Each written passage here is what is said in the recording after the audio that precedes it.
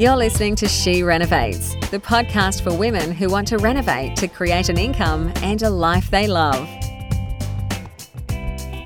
Well, hello renovators, and today we're back with episode 9 of the mini-series 14 Days to a New Bathroom. Bernadette Jansen here, and today we're going to let the sparks fly. So we're going to be talking about some electrical elements in your bathroom renovation. So predominantly it's lighting, okay? But there's a few other things to talk about as well, but let's talk lights. So when you are creating a new bathroom, you'll want to think about 4 types of lighting. So that's ambient lighting, task lighting, accent lighting, and then special or functional lighting. So ambient lighting, well, there was a time when you only installed ambient lighting in a bathroom. Often it would be a fluoro or a single pendant in the bathroom, but now we take it to a new level. And the reason we do that is because the bathroom offers more functionality than just for showering or bathing and washing. And so your lighting forms part of the aesthetic of the room as well as the function of the room. And so let's talk about ambient lighting first. So that's just the general lighting in the room. And generally we go for downlights for ambient lighting. And these days those downlights are LED. I really hope that halogen lights have been bred out of existence. I always used to think of them as the blowflies of the lighting industry.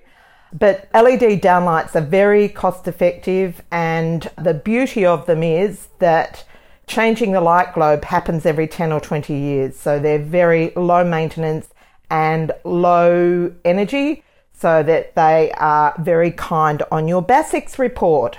And in terms of purchasing them, usually with the downlights, I ask electrician to supply them because he is able to source a very cost-effective but good quality downlight.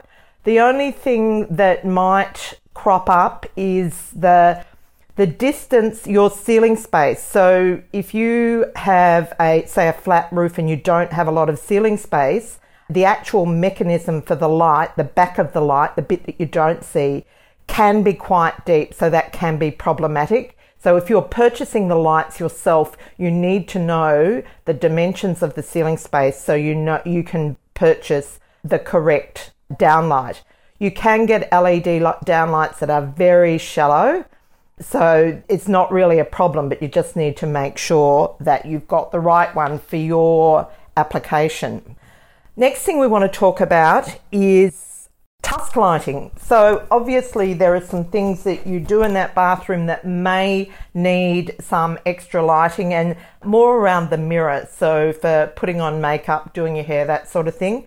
And to have really good task lighting, the light needs to shine back on your face. So, you know, the mirror lights in a dressing room, in a stage dressing room, you know, those great big globes up either side of the mirror, very effective but pretty ugly. So, you know, whether you decide to go down that path or not is completely up to you. But if you are looking at task lighting, that's the sort of thing you're looking at.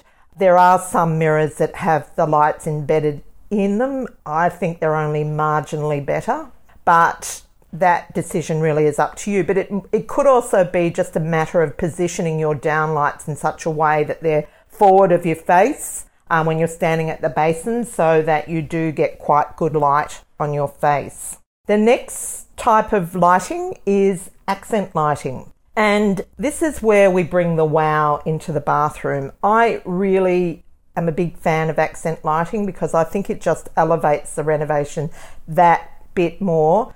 And a really simple tool you have to use is LED strip lighting.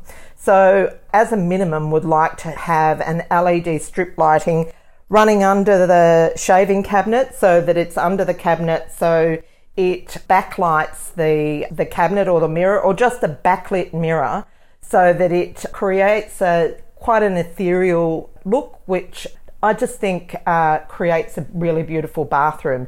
Now, LED strip lighting is actually a DIY product, and you can actually, if you've got a PowerPoint within the cabinet, you can install it yourself.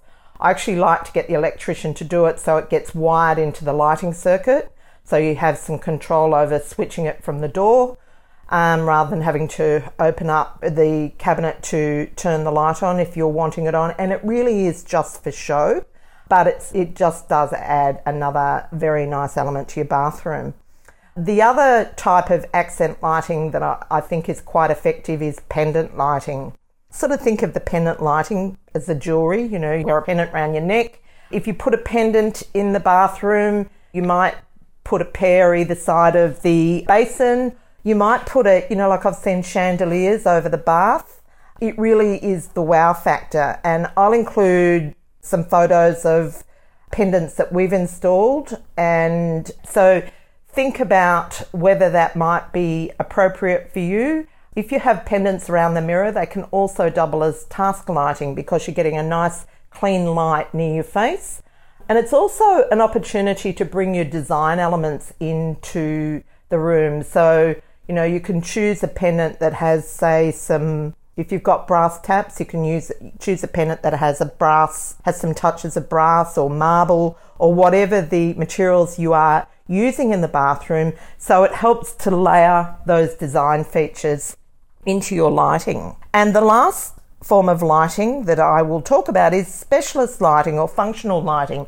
Things like shower roses with illuminated shower roses, and a really common type of lighting is the IXL Tastic or Neotastic 3-way light heater and exhaust fan. Very practical addition to the bathroom because it will not only provide illumination and good illumination, it'll provide a heater and a means of keeping the room dry, and also an exhaust fan for taking out all the steam and moisture from the room.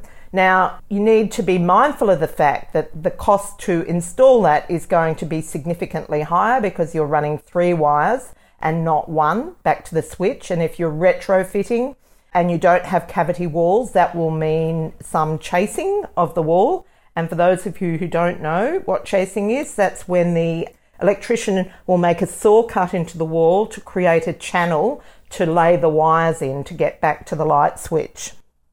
And the other thing with the 3-way light is, once again, making sure you've got the ceiling space to receive that element, because often they can be quite deep, and they also need some ducting to duct the steam out of the room, so to the outside.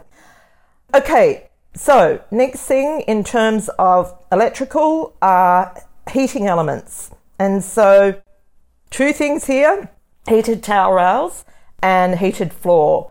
Well, in terms of heated floor, that's come a long way, so under tile heating. And I'm not going to talk too much about that. We don't have much of a need for it in Sydney. But if you're doing a reno in Melbourne or Tasmania or even Adelaide, or South Australia, I should say, not just Adelaide, you will find that it could be a welcome addition to your bathroom. Cold tiles in the winter can be a bit chilly in those areas. And so basically the heating system is a mesh that goes into the bedding of the tiles, and then you tile over it. So the only thing I will say is if you're planning to do that, you want to make sure that there's wiring in, so for the power supply to the underfloor heating. And generally you would install it in accordance with your electrician would install it and tiler would install it in accordance with the manufacturer's recommendations. But the other thing is heated towel rails, and I think that there's a case for them almost everywhere, particularly in family bathrooms. If you've got a family, using one bathroom, it's great to have a means of drying towels quickly. And they're relatively inexpensive. We install them in almost every bathroom, not everyone, but almost everyone. And so you can go for something that's just a plug-in and just need to make sure that there's a power point close by, or you can have it wired in, which is my preference, although I don't always do it. Once again, that depends on your budget. But if you are, either way, when you're purchasing the heated towel rail, you just need to know that you get left and right-handed versions of it. So, the wiring goes in, before the wall sheeting or before the tiling. So you have to choose the position of it in the rough-in stage. So you want to know whether your towel rail is going to be left or right-handed, so you get those wires in the right place, because once the tiling's done, there's nothing you can do about it. Okay, and so the only other thing to talk about is PowerPoints, or GPOs as they're known by the electricians. So the thing about PowerPoints is there is a building code requirement for them to be not close to water. I'm not going to talk about what that code actually says, other than to say that there are zones. So there, depending on whether it's the bath or the sink, you are required to stay outside a zones.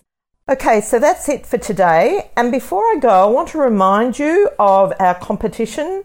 So if you would like a copy of Hot Off the Press, Secrets of Property Millionaires Exposed, in which I've been featured, I'm giving away some copies. And what I would like you to do is to go over to iTunes and leave a review. Take a screenshot of that review and email it to me at bernadette@theschoolofrenovating.com, and I will send you a copy of the book. And once again, thank you for listening to this episode. And tomorrow we've got the last one for this week, in which we will talk about furniture in the bathroom. So look forward to meeting up with you again then. Take care. To discover how to harness the power of renovating, check out theschoolofrenovating.com.